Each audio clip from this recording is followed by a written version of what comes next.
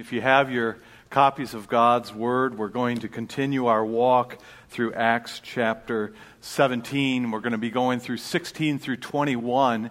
And in many ways, we're just going to be setting the stage, if you will, for Paul's sermon next week.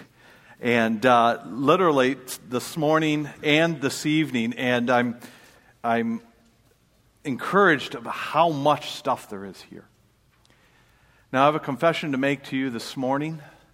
There are times on Sunday mornings when I am spiritually and emotionally ready to communicate God's Word to you. This morning is not one of those mornings.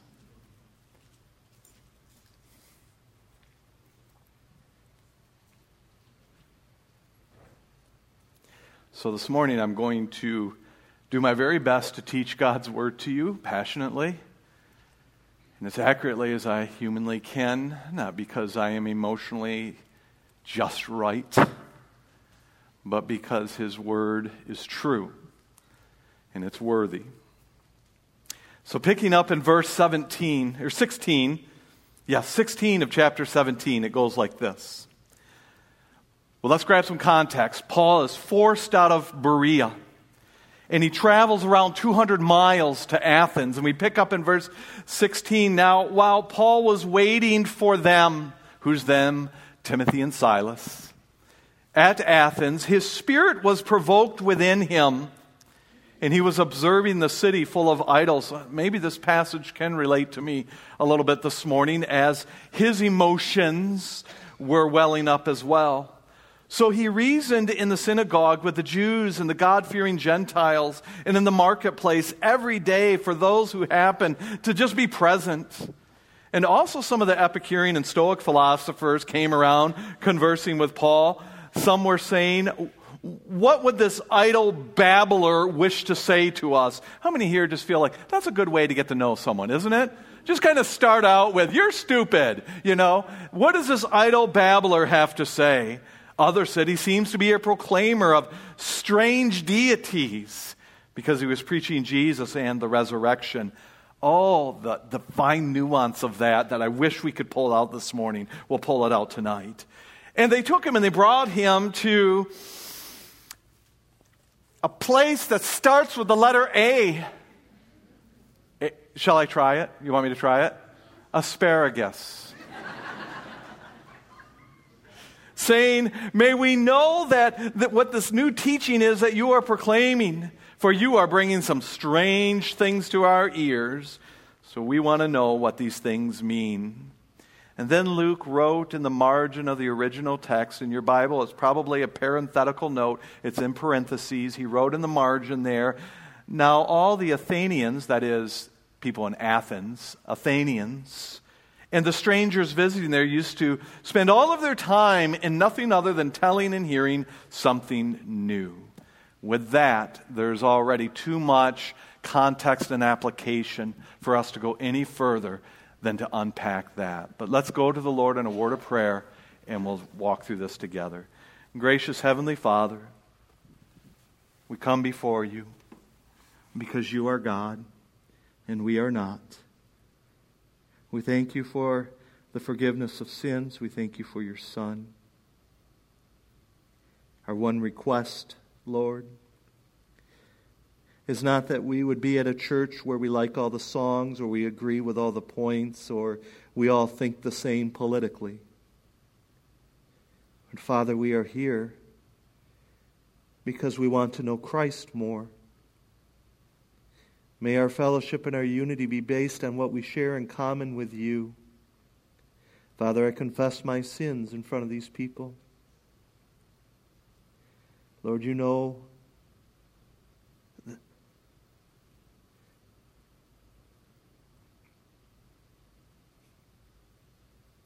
help me to teach your word,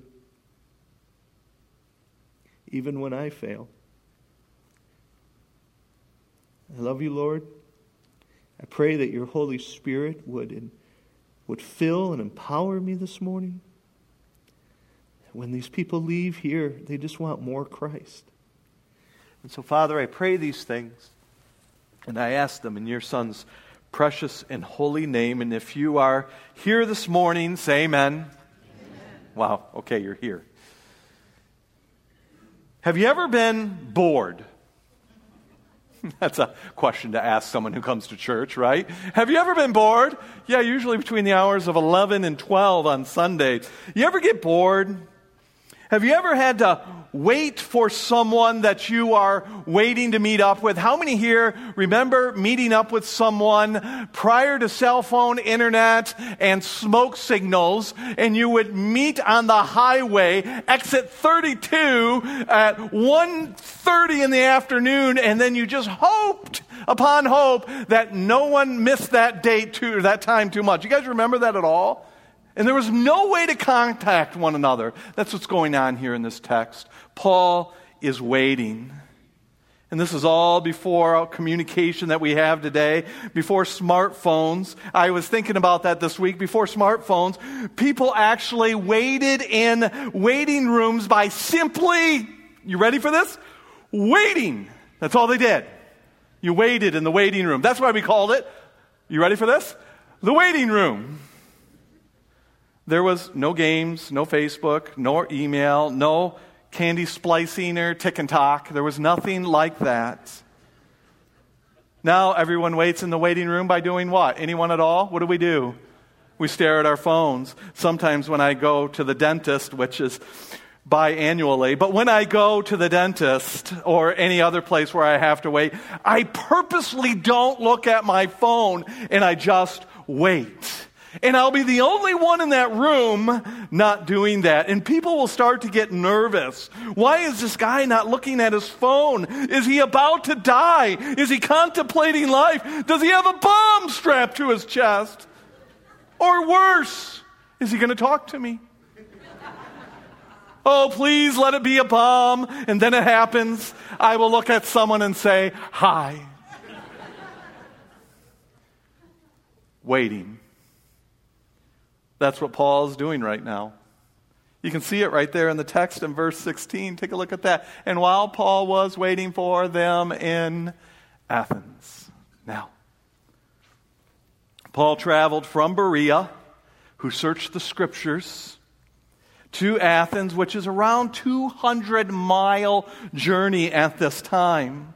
And he arrived there to wait for Timothy and Silas to catch up with him. And while he is waiting, how many here find yourself in a little eddy of time where you don't have things pinned down or delegated and what you got to do, and all of a sudden you just have some time and you don't know what to do with it, so you do nothing and you just love it? Anyone at all?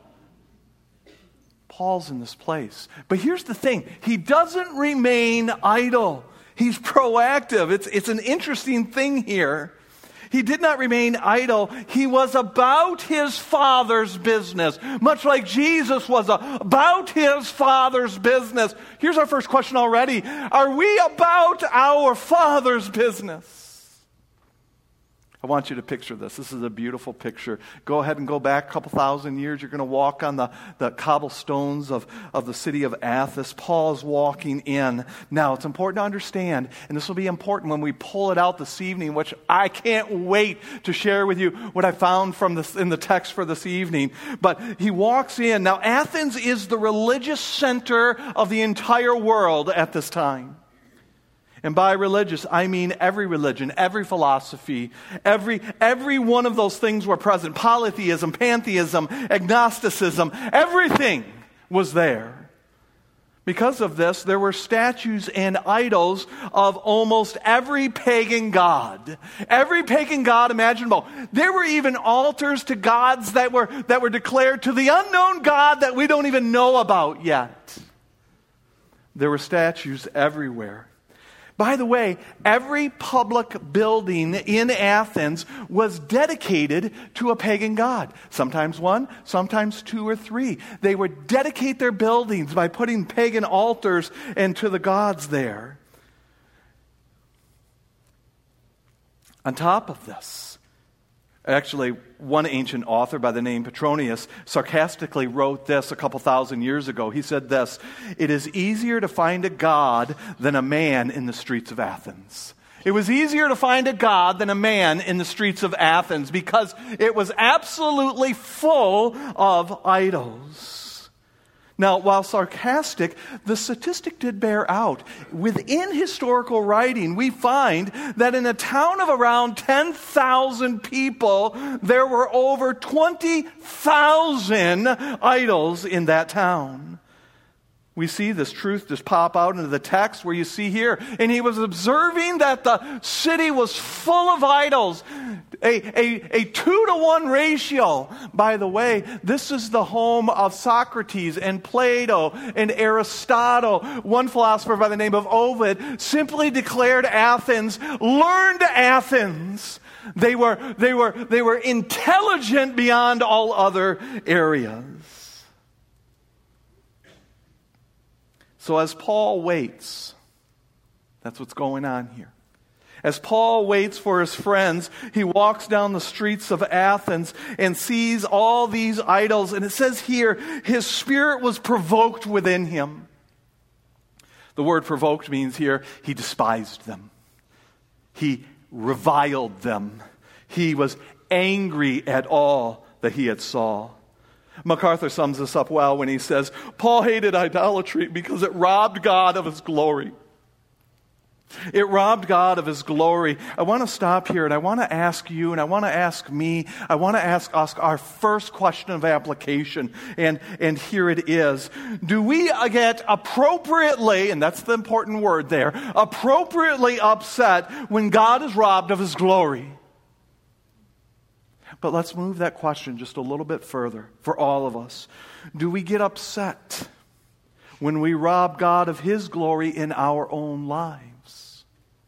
When we worship idols of our own makings? Maybe we got a 2-to-1 ratio of idols in our own lives. Whether that idol be another person, someone who you would abandon God in his law for rather than worship God.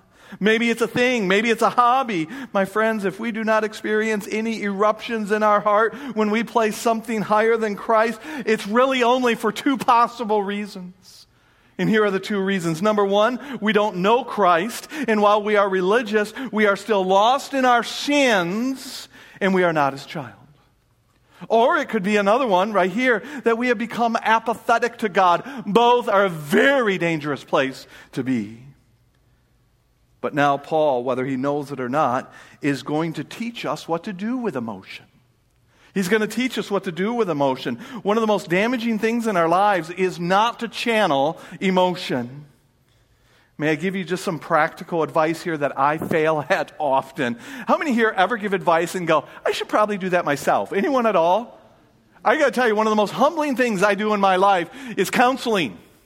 You know, I'm giving people the pearls of wisdom out of my mouth, and I'm like, I really ought to make a necklace out of this too. But Paul's going to give us some practical advice when you experience extreme emotion, and that we must channel it or it will eat us up from the inside out and destroy our lives. You see, when we experience emotion or pain or anger or hurt or even elation, we must put one simple word after how we feel. And that word is right up there. It's the word so. So. So what are you going to do with it? What are you going to do with how you feel? It is in asking this simple question that we force ourselves to think and to plan. So is a word that channels our emotion into action. In fact, look at it here. It says here, so Paul channeled his anger. He channeled his emotion into action. And we see it right here. He went into the synagogue. So, because he despised these idols and he despised the idolatry there, he went into the synagogue, which was his practice, to the Jews and God-fearing Gentiles. Now, I want you to notice something here. Here's our next application. Notice he didn't get together with people who thought just like him to talk about how bad the world is or talk about how angry the world makes them while doing nothing about it. He channeled that emotion. My friends, emotion is a fuel. It can blow us up or it can drive us forward. If you channel it, it'll drive you forward. If you harbor it, it will blow you up. So, there's the word, he reaches out. He uses it. And it didn't end there. It went beyond those who were most like him. It went beyond those who were most like him. He started with Jews, all right? And what I put up here, Jewish Gentiles, proselytes, God-fearing Gentiles. But he moved past that. He just didn't stay there. Recently, I was heard about a person who was talking about how they loved the church that they went to. And so my mind automatically goes, well, that's fantastic. How many here think it's probably a good idea that you like going to the church in which you're a member? Anyone at all? How many here have not had that? Except for Trinity, of course, right? And I'm listening to this, and they're like, I just love where our church is at. And in my mind, the natural question, what is the natural question that comes to your mind when someone says, I love my church? What's the question that comes to your mind? Okay, what church? Where's it located, right? Why? Why? And the answer that came out is because it's full of people. Now, I'm waiting to hear that live out the gospel of Jesus Christ, that are hungry for his word, that are Bereans and search the scriptures and will abandon traditional hermeneutics if it is about the authority of God's word. And I'm thinking of all of these things, and the answer that comes out is because all of the people there are of the same mind politically. That's why you like your church? How many remember how diverse the church in Philippi was? Anyone remember that? You have Lydia, you had a former slave girl that was delivered from her demon, and you had the Roman guard, and you had the inmates, and you had the seller of purple, and you had his family. That was the original church in Philippi. This would be like Lydia saying, thank God there's no Roman guards in our church. Let me tell you what I hear when I hear this. I really like the church because it's full of people I can love in a way that does not require any sacrifice. That does not require any tolerance. My friends, people who are different from us, as taxing as they may be. How many here can affirm with an amen there are certain personality types that just start on your last nerve? Amen? Anyone at all? Anyone here say, I've just fully loved every person I've ever met? Anyone at all? How many liars do we have in here? You know? But it's those people. It's those people that demand and draw out of us sacrificial love. The gospel. Look what Paul does here. He moves past his easy zone. We all vote the same. And he went into the marketplace. What is he cruising for? A bruise in here? He went into the marketplace every day in between the Sabbath to those who just happened to be present. He's in the waiting room and he's not looking at his phone, and he said, hi. Paul channeled his emotion and his anger into loving action. Rather than group think or echo chamber sessions, he created an opportunity to share with those who could not be more different from him. And by more different from him, this is going to be really exciting here, all right? Some of the Epicureans and Stoic philosophers he started talking to. How many here, with an affirmation of an amen, say, I can't stand those Epicureans? Anyone at all? Let me tell you, you know a lot of them. Let me tell you, you might see the stain on our own hands. Let me unpack this here, all right? These two groups, the Stoics and the Epicureans, represent then, and just as much now, today, they represent all popular alternatives to faith in Jesus Christ. They are the bookends. You got the Epicureans over here, and you got the Stoics. Hate the Stoics, but the Stoics are over here, which, by the way, comes from the word stoa, which means to teach. And they couldn't be more opposite. And then you have everything in between. They are the bookends. And they are the same bookends we have today. Allow me to show you this. Allow me to unpack this. Epicureans thought, now grab this, is so cool. Epicureans, looks like we're a little ahead. Hit backwards once. There it is. I don't want to ruin the surprise, all right? I know, you're like, really? Okay. The Epicureans thought, now grab this, that pleasure and the avoidance of pain were the chief end of man. How many here are glad that philosophy is dead today? Pleasure and the avoidance of pain is the chief end of man. This might as well just be called the Boomsma small group. All of us can relate to this. By the way, the Epicureans are indifferent to gods. They are, if you could, almost be agnostic in many ways. Because of this, grab this, because here we are in America, right? And we wouldn't see ourselves as Epicureans in thought, but grab this. Because of pleasure and the avoidance of pain, this led to the worship of, get ready for this, materialism. How many are thankful within a capitalistic society, materialism is dead? They believe that gods might exist, but it's impossible to know. You know what was birthed out of this? Humanism. Humanism. Now, in short, this group, if I could simplify it, represented this: materialistic agnostics who live for today. One philosopher summed it up like this. He said, nothing to fear in God, nothing to feel in death. We are pleasure seekers. Now the Stoics are on the other side of the bookend, all right? From the word stoa, which means to teach, they represented the opposite of the Epicurean thought. They were pantheists.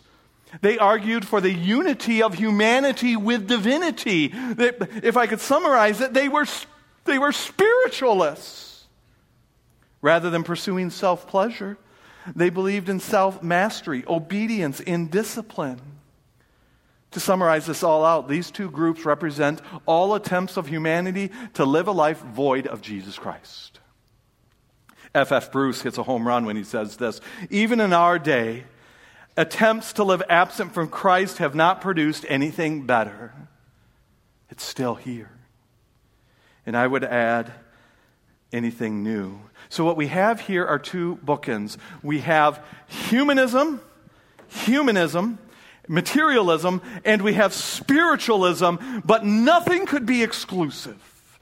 Certainly not the exclusivity of this new God, the strange God, Jesus, and his goddess resurrection. Now that might pique your interest. We'll unpack that tonight, all right? What we have here is humanism and spiritualism as Paul is in the waiting room. Now, if you're anything like me, you'll notice we don't have any more room.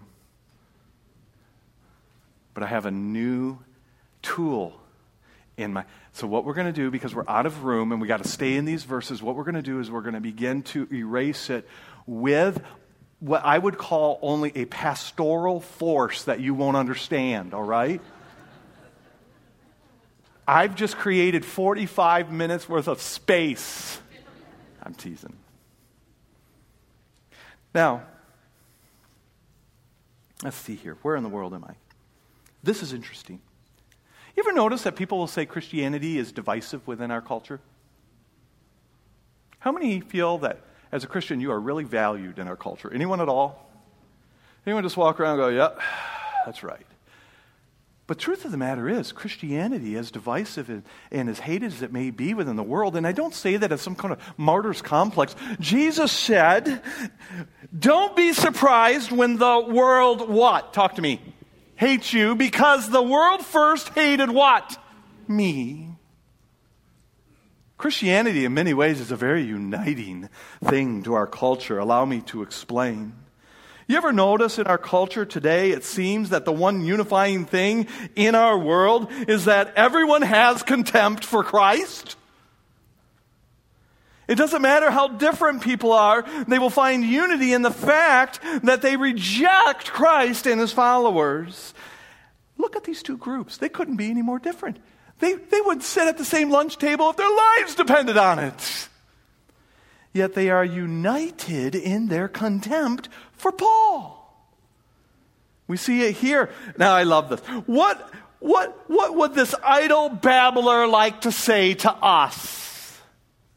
How to make friends and influence enemies right here, folks. The word idle babbler comes from the meaning a seed picker. The newest version, did you know there are 3 versions of the New American Standard Version? Anyone know that at all? How many here are big enough nerds to know that? Anyone at all? I figured it out this week.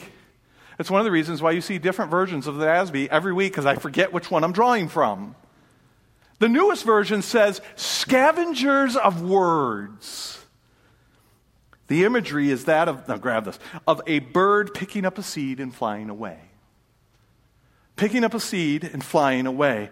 The Aramaic Bible, all right, which is very literal in its translation, says this: what does this collector of words want?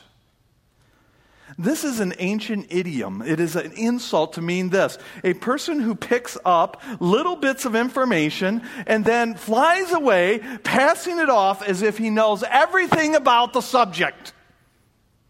How many are thankful that's dead? Anyone at all? We have another word for this in our culture. They said seed picker. You ready back there? Ready with the button? When I say, tell me when you're ready. I see one finger, and I hope it's the appropriate finger. Okay, now, we have a different word for this than babbler or seed picker. We have a word for it. You ready for this? It's called mainstream media.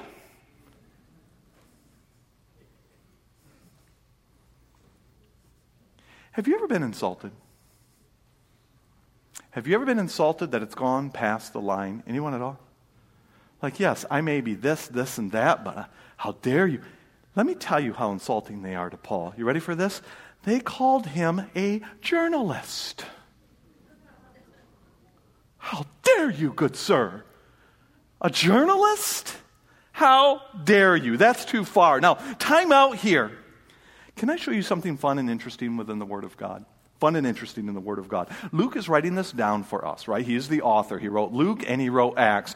Basically, book 1 and book 2. Now, in book 2, as Luke writes, under the inspiration of the Holy Spirit, yet through his personality as a medical professional, he noticed some amazing irony in here. And how many here have ever just said, I couldn't help myself, and words came out of your mouth? Anyone at all? How many of those words you wish you could grab in the air and pull back? Who said all of them? Was that you, Terry? I agree with you, Terry. All right? I'm joking. That was a joke, folks, all right? Of course, they couldn't help. So Luke, under the inspiration of the Holy Spirit, can't help himself. And he looks at this, and in his personality, he notices just too much irony. So he writes something down in the margin of his original letter, and you can see it within the text and the parenthetical notes there at the very end, verse 21. He writes something here that's kind of humorous. You see, verse 21 is a parenthetical note, and he says this about Paul being called a seed picker, about Paul being called a journalist, someone who just grabs a little kernel of truth and runs away and pretends they know everything about it. He writes this. He says, wait a minute. All of the Athenians and the strangers visiting there used to spend all of their time on nothing other than telling and hearing something new. Luke writes a little side note and says, people in Athens spend all their time picking out new things. And because it is the intellectual center of the world, students would come there, i.e. the word strangers visiting, and they would walk away as though they know it all. Today we call this undergraduate studies. No, I'm just teasing. I'm teasing, but I'm not. How many here are 25 years of age or older? Anyone at all? Just there it is. All right. Now this is going to, cross-pollinate a lot. I'm talking generally, but if you have experienced this in your life, affirm it with a yes. All right. Have you ever noticed you know everything between the ages of 14 and 24? If you've ever experienced that, say yes. I was stunningly brilliant at 22. I mean, you couldn't correct nothing. I had all the answers. I was brilliant. My family would agree with that, all right? Well, they weren't around. But I was brilliant. Now I'm impressed if I can remember if I've washed my hair immediately after washing my hair. Am I alone on that? Have you ever been in the shower and you get done and you're like, did I just do that? Did I wash my hair? And so you're pulling on it to see if it's squeaky clean. And I don't remember. I better wash it again. Am I alone on that? How many here? Okay, who said yes? The amen corner over there. Former Methodists, all right? How many here also notice that if given the option, you will always pick up the conditioner bottle first? Anyone at all? Okay, just me. I take very long showers. Let's move forward. Not in the text, all right?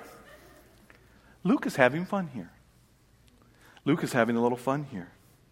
He is pulling from the comment, who is the seed picker that they called Paul?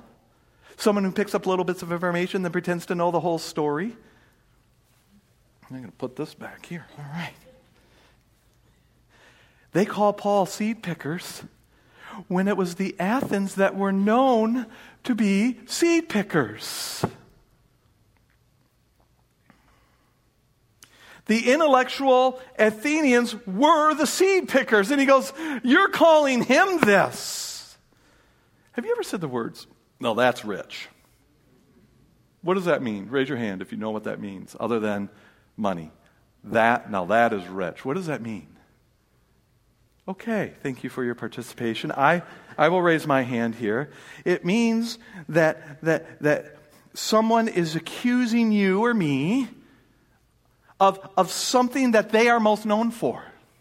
It would be as though I, as a Shiite Dutchman, all right, whose all four tributaries of genetics is Shiite Dutch from the Netherlands, and which, by the way, makes me what? Talk to me. Holy. Generally speaking, yes, all right, but real close to holiness is what? That's like me looking at all other groups of people and going, why are you so cheap? You would say, well, that's rich. Because you're calling me what you're known for. That's what's going on here. And so Luke writes in the margins of the notes here, he writes, man, a living. Paul's a seed picker. That is rich. They call Paul a seed picker. In Athens lives in a stinking birdhouse. My friends, not only have things not changed in this case, I fair say they've gotten even worse. And here comes one of our primary applications. We live in a world that is centered around seed picking. Seed picking. We pick words and ideas and then we pass ourselves off as if we are experts. I've been guilty of that. Maybe you have, but certainly our society has. I won't spend much time here, but do you remember what the last 2 years were like? Anyone at all? I heard horrible, yes, in so many ways.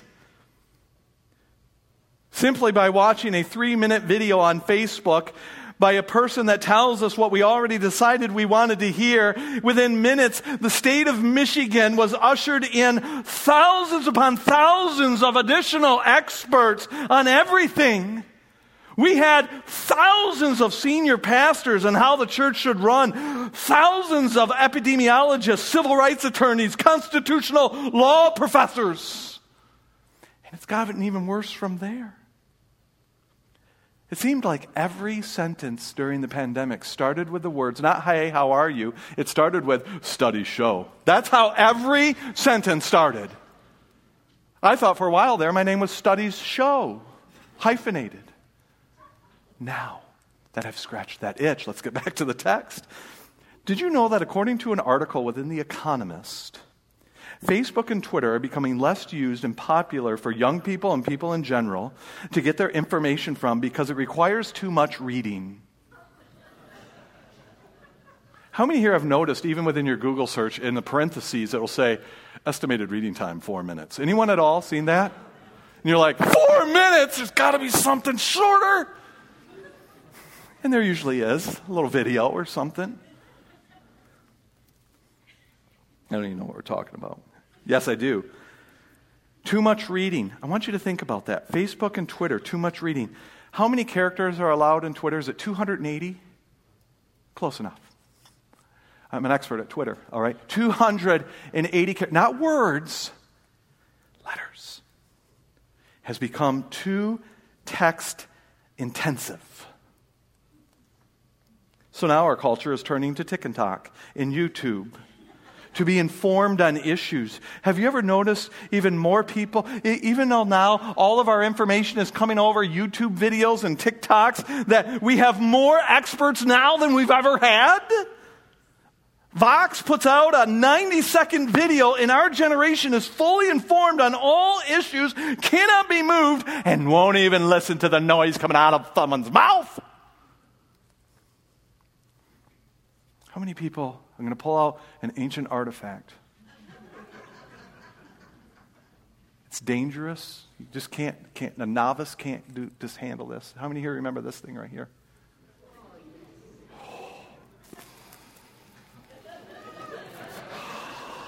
How many here love the smell of fresh ink? Anyone at all?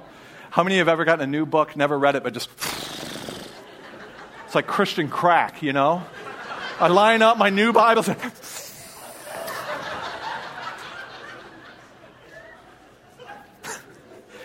I've seen on videos. How many here remember reading the newspaper before 1990? Anyone at all?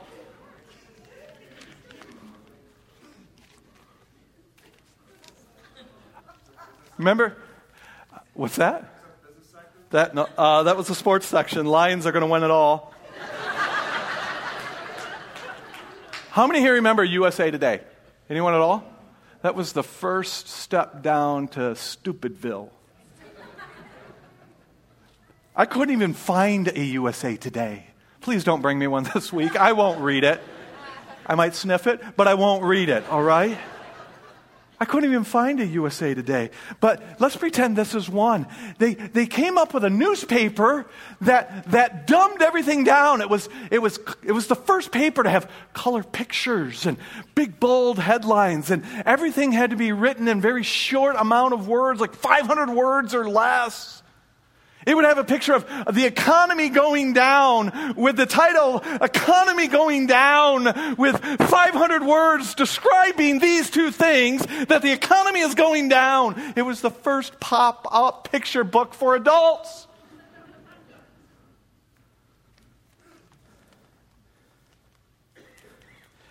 You had to risk paper cuts. You had to do this, and this, and this. Apparently Trump did something wrong here. Can you imagine this today? Giving USA to today, a person's in our saturated culture, can you see them tapping the paper? Wondering why the hyperlink and video won't pop up? Now, why do I bring this up? Here it is. My friends, we live in a world of seed pickers, who, because of their Epicurean tendencies, I hope all of this is not to waste your time and impress you with historical. I want all of this to start to backfill your mind as you hear the application.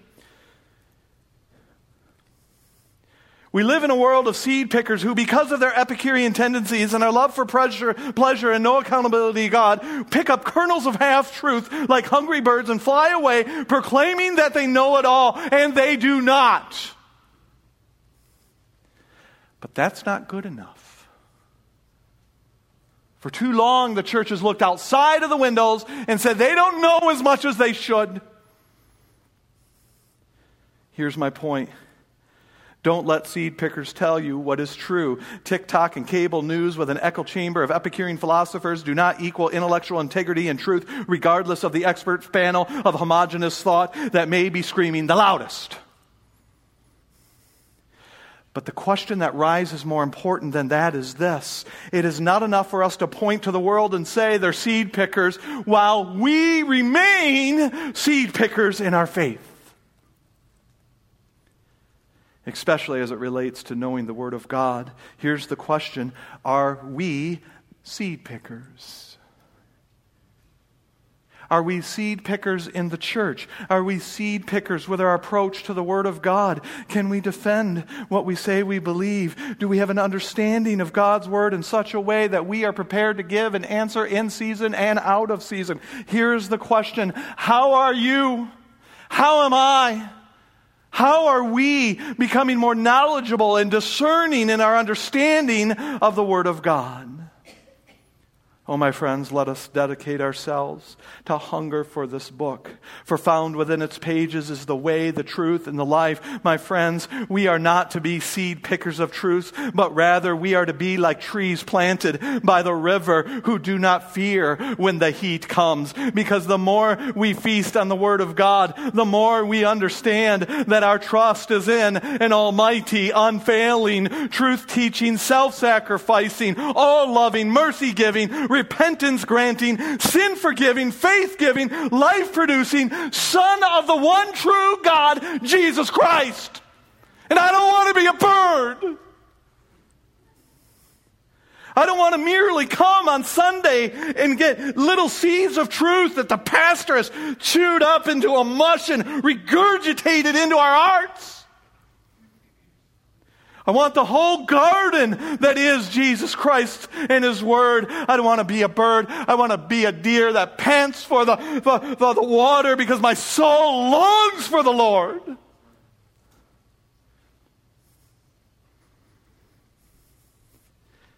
And they took Paul. And they brought him to Asparagus. And they said, may we know this new teaching which you are proclaiming, for you are bringing some strange things to our ears, and we want to know what these things mean.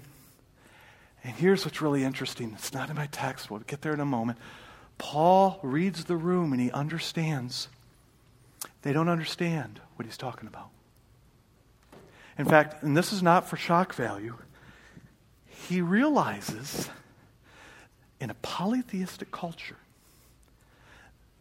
that they think he's talking about a pagan god named Jesus and his goddess resurrection. And he has to stop. But that's tonight. And that application will explode the application we find next week when, and I love this verse, if you would just grope and reach out for Him, you would find that God is not far from anyone.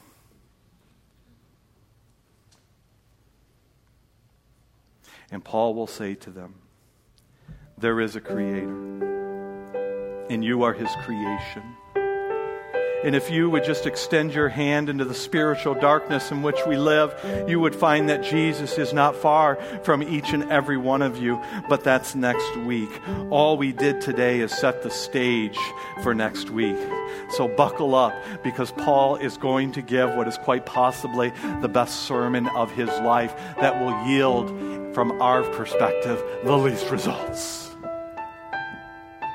To the most intellectual city on earth.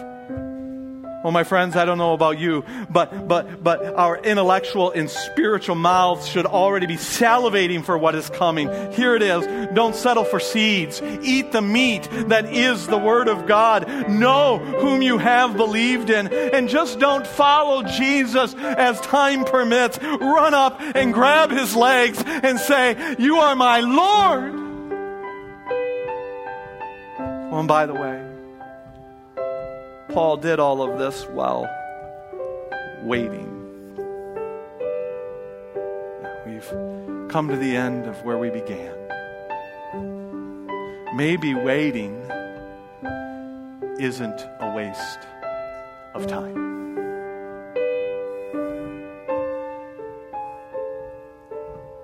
Maybe having a conversation with someone you've never met before as you hike is not a waste of time. But an opportunity to glorify God. Oh, if I may, let us put our phones down and engage. I love you guys. Tonight we'll dig deeper a deeper application. All to just set the stage for Peter to share the gospel in a way you and I have to adapt. Our gracious Heavenly Father, we come before you. Thank you for your word.